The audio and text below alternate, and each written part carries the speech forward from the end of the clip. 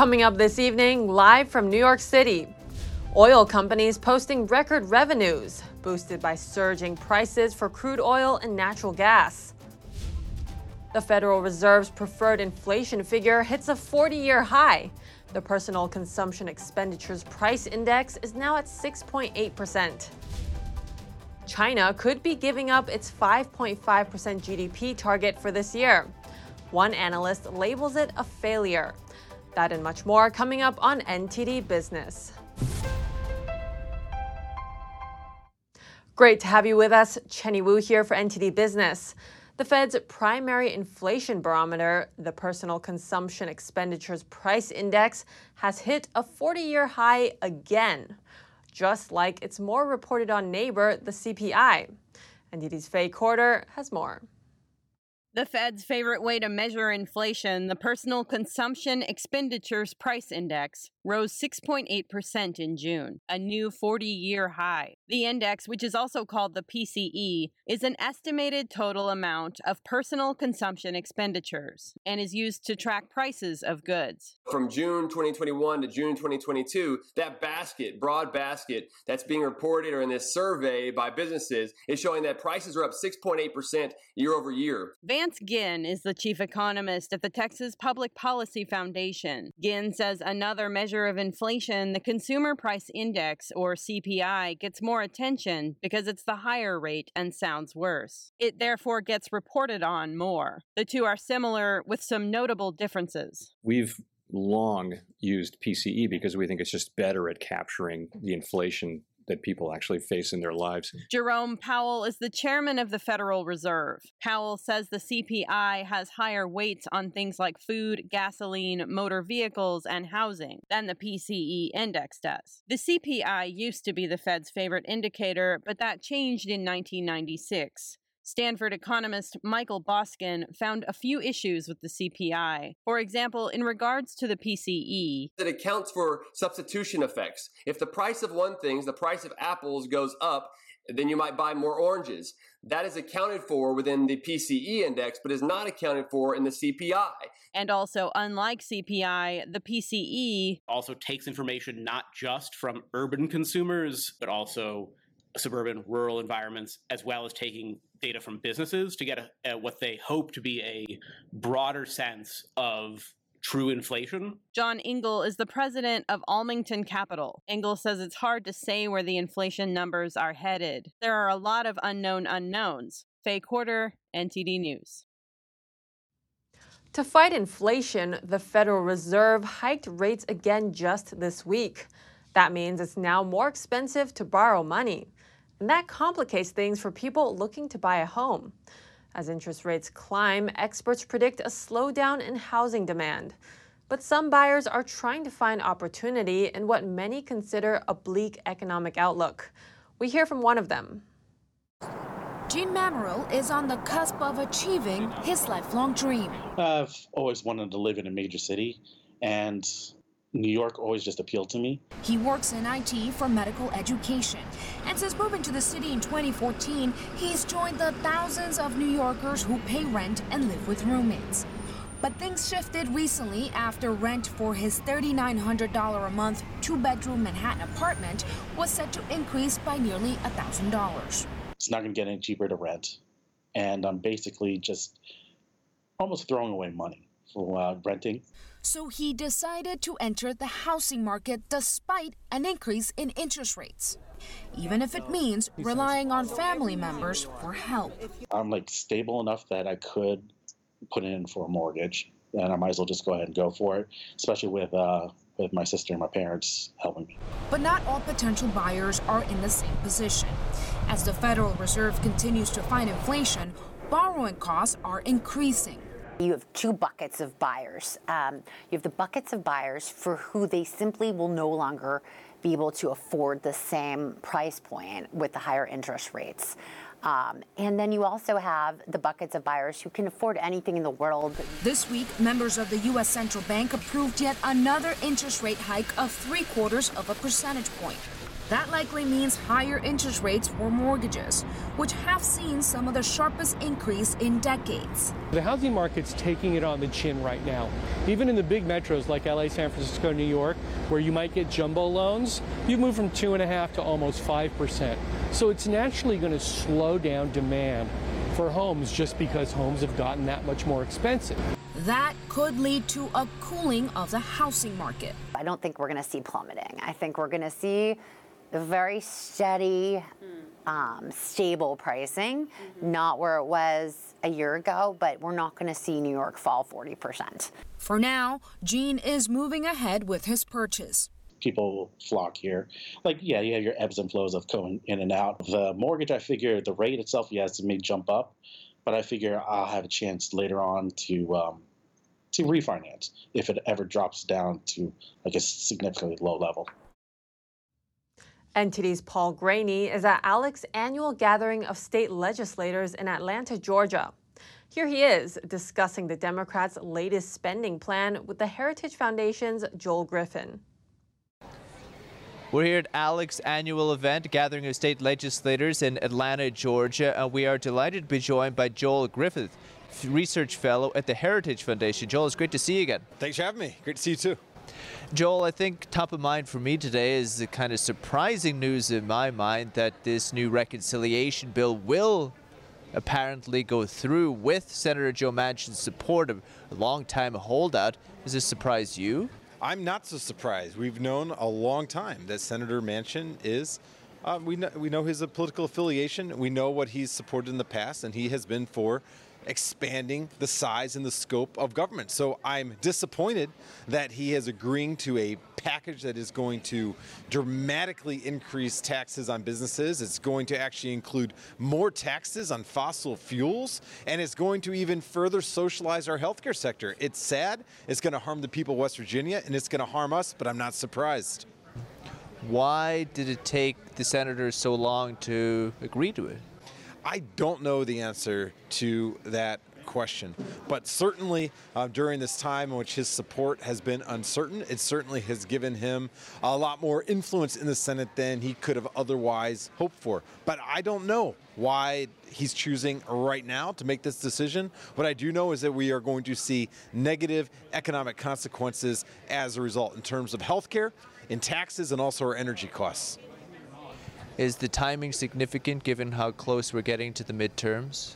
Well, certainly this is a setback for those of us that want to see our government act more responsibly. We are suffering through the consequences of too much spending and, of course, all of the trillions of dollars with the money printing. We're suffering from this. And to see the Senate now moving forward on a package that's going to increase taxes and increase costs on fuel production, this is unfortunate, not just for Republicans. This is going to hurt Democrats as well.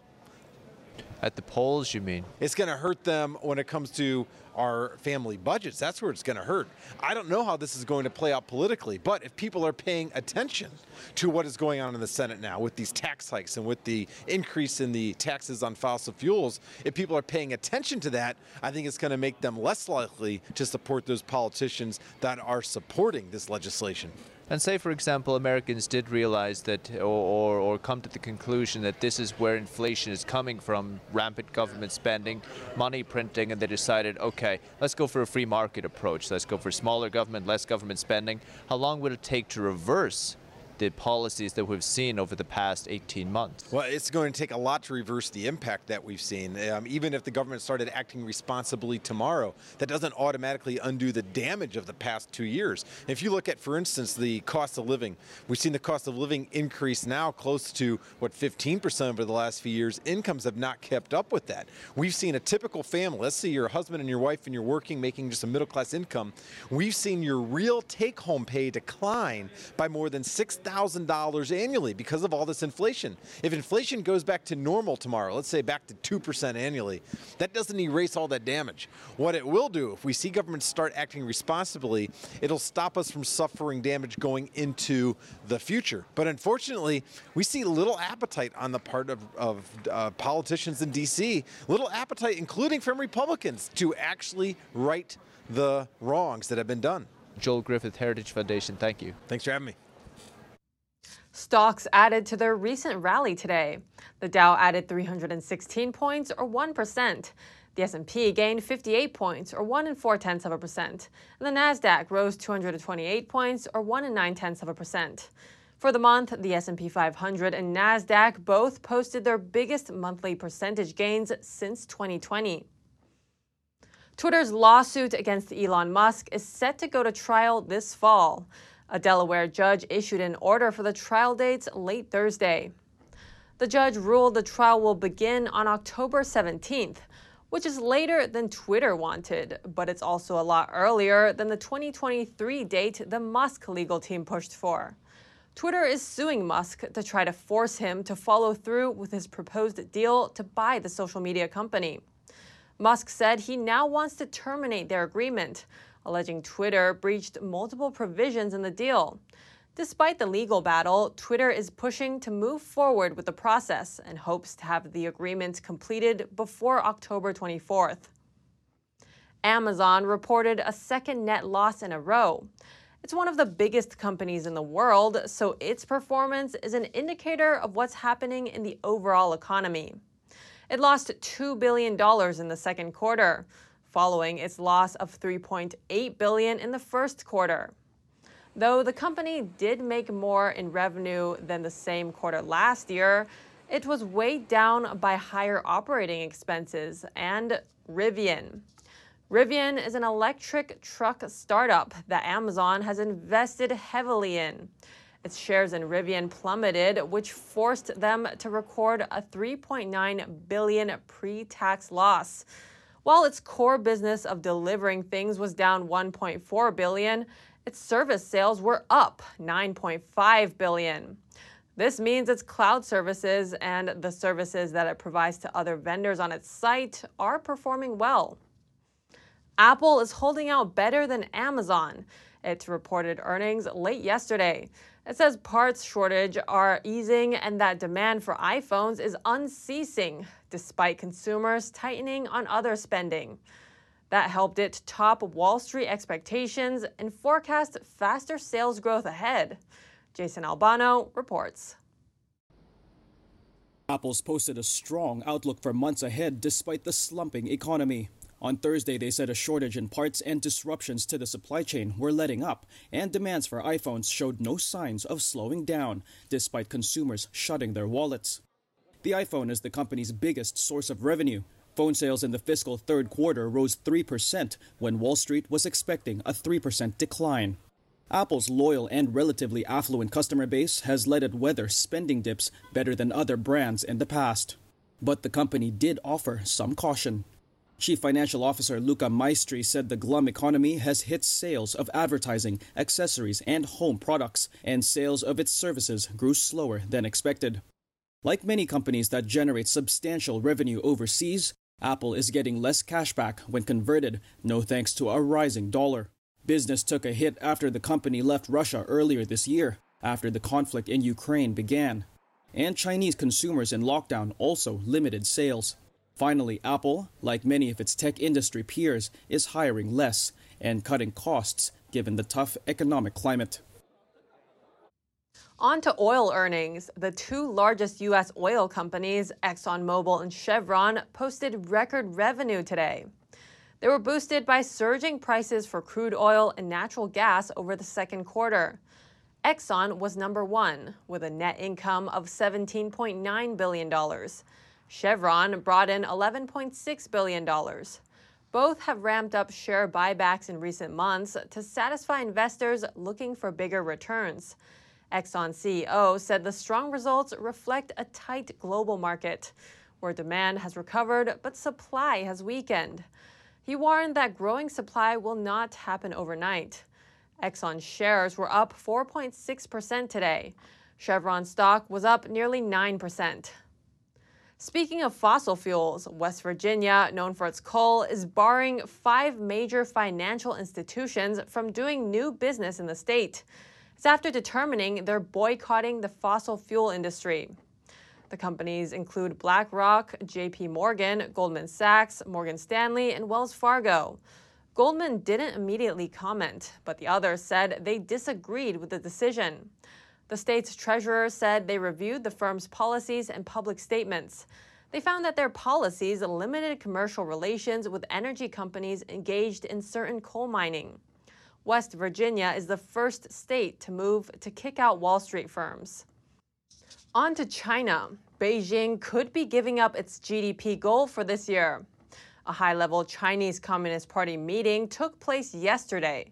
But during the meeting, mention of China's 5.5% GDP growth target was omitted. Now, many are taking the omission as China possibly giving up on that goal. So what's China's GDP target now? Well, it's unclear. According to Chinese state-run media, Beijing will, quote, strive to achieve the best possible results. Some analysts believe the lockdowns in China are a possible reason that it looks increasingly unlikely Beijing will meet its GDP target. And here to talk to NTD's Don Ma about China's 5.5% GDP target is Antonio Graceffo. He's a China economic analyst and author of the book Beyond the Belt and Road, China's Global Economic Expansion. Antonio, thanks for joining us today. So a high-level meeting of the Chinese Communist Party took place on Thursday. But here's the interesting thing, right? They omitted any mention of their 5.5% GDP goal for this year. Now, some are taking it as China sort of giving up on that goal. So I want to get your thoughts on that. Does this mean China is realizing it can't achieve this goal? I think that is what it means. I mean, Xi Jinping already announced a few weeks ago that they would no longer use GDP growth targets as a measure of how well he was doing. He decided that that is not how you would decide how well he is doing. And so they're definitely playing down the GDP growth, and I think it's because they cannot achieve it. Now, he says it's not a measure, but here's a blunt question for you. Do you think, China set out to achieve a goal? It seems like now they can't. Do you consider this a failure, maybe at least a miscalculation? Oh, it's definitely a failure. And remember that the numbers that they had before were probably not real. When they were hitting 6.7, they probably weren't really hitting 6.7. They were hitting something less than that. So this, in a way, might mean that if they're not even going to claim to hit 5.5, God knows how low that real number is. And it's definitely a failure. I mean, it's the Xi Jinping policies of his crackdown on everything, restrictions on the tech industry, the real estate industry, the debt bubble, youth unemployment. It's everything. Now, you mentioned a list of things. What do you think the biggest reason is to why they can't achieve this 5.5 target? Well, there's a number of reasons. So you have endemic problems with debt, right? Public debt is a huge thing. Another one is the pandemic has done so much, not the pandemic, their response to the pandemic has done so much permanent damage to the Chinese economy and to the world economy. And then you have continued lockdowns. I live and work in Mongolia, and this morning they decided to stop the flights. The Chinese government decided to stop the flights from Hohhot to Ulaanbaatar because of COVID. So every time you're canceling flights, you're closing borders, you're going to be negatively impacting your GDP. Right. So their pandemic response, their zero COVID policy, right? It might be the biggest obstacle. But, despite that, let me give you a quote from the CCP meeting. They said the dynamic zero COVID policy must be insisted on. Can you explain to me the logic here? It seems they're putting their own economy in the backseat. I honestly cannot explain to you why they did that. I find that baffling. Why are they insisting on this zero COVID policy? I thought surely by now they would start to ease up, and I'm sure that they have. I really believe because they've reduced the lockdowns in Shanghai. So it seems to me that they are actually easing off of the COVID zero policy, or at least that they're recognizing that they have to keep Shanghai and Beijing open to keep the economy going. But I don't know why they're insisting on this COVID zero policy. Maybe it's because this is Xi Jinping's personal policy. If he walks back on it, it might make him look bad. But anyways, Antonio Graceffo, China economic analyst, thanks for coming on today. Okay, thank you for having me, Don. Documents revealed in an online hack show how video game company Roblox planned to bend to censorship rules imposed by the Chinese Communist regime, a requirement for the firm to do business in China. NTD's Sean Marshall has the details. Documents revealed in an internet hack indicate that Roblox planned to bend to Chinese censorship. Motherboard reported that a separate criminal hacker obtained and then published the documents online this month in an attempt to extort money from Roblox, a video game company valued at $68 billion. Roblox did not comply with the ransom demand, and the hacker released the data. The Roblox documents describe the company's plans to launch a video game in China. Not surprising was China's requirement that maps shown in the game had to, quote, respect the integrity of the country and not misrepresent the Chinese territory. One document shows a map of China and 4 areas marked in red circles that are, quote, prone to errors. Those areas highlight Taiwan, the South China Sea, Tibet, and Aksai Chin, areas that China repeatedly claims as being its own. Some documents showed that Roblox expected to be hacked when teaming up with Chinese companies.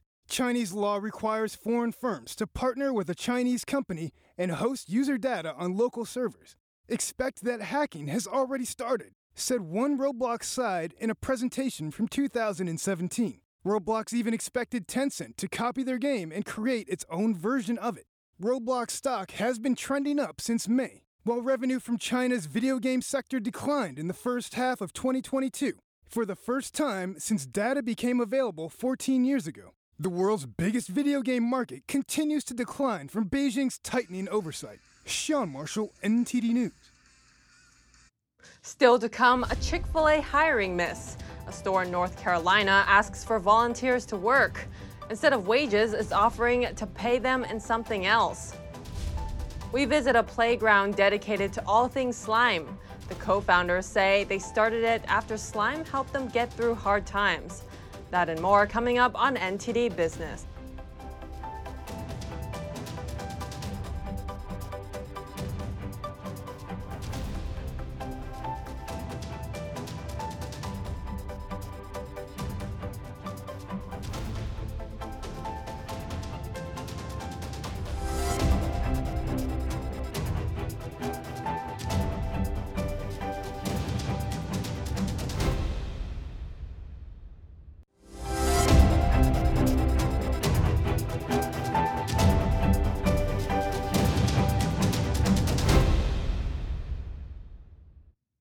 Welcome back. A Chick-fil-A in North Carolina has been looking for so-called volunteer workers.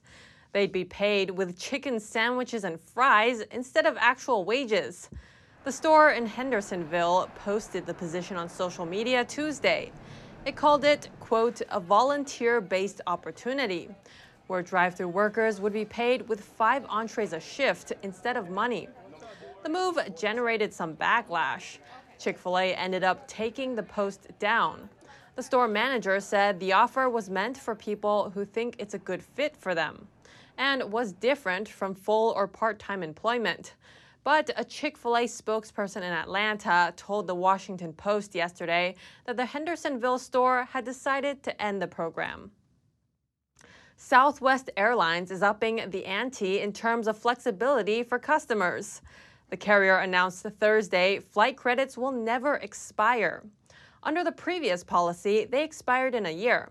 Southwest says customers can get flight credits when they cancel reservations more than 10 minutes prior to departure time. That goes along with the airline's policy to not charge change fees when customers reschedule flights within the same time frame. For now, flight credits will show expiration dates of 2040, while the airline updates its reservation software. Credits issued under the old policy retain their expiration dates. The new policy only applies to credits issued from now on. The Slu Mu Institute is dedicated to all things slime. It has an enormous slime wall decorated by more than 100,000 visitors, a 350-gallon slime lake that visitors jump into, and a glow-in-the-dark slime cave. NTD's Andrew Thomas has the details. Layla Singer turned 10 on July 16th. As a special birthday treat, she got drenched in slime at the Slu Mu Institute in New York. I love slime. That's just me, but my dad hates it, so probably wasn't the most fond experience for him. Her dad wasn't as excited. So gross. Not my most favorite thing in the world, but you know what? They absolutely enjoyed it. It was fantastic. Slumu was created in 2019 after co-founder Karen Rabinovitz found that slime helped heal the grief she was going through at the time. Both of us, about 5 years ago, went through really personal tragedies. Her husband died, and her cousin was in the Parkland school shooting, and my husband had massive bilateral strokes resulting in severe disability. Schiller said slime brought them out of their grief because playing with it centered them. Karen and I found that we were happy because we were in the moment, and slime allows you to be in that moment to connect with your girls. Slime starts with a glue base, and ingredients like lotion or clay are added to make it silky or soft. Andrew Thomas, NTD News. That's the latest from the NTD business team and myself, Chenny Wu. You can follow me on Twitter, too. And if you have any news tips or feedback for the show, send us an email at business@ntd.com. That's all for today. Thanks for watching, and have a nice weekend.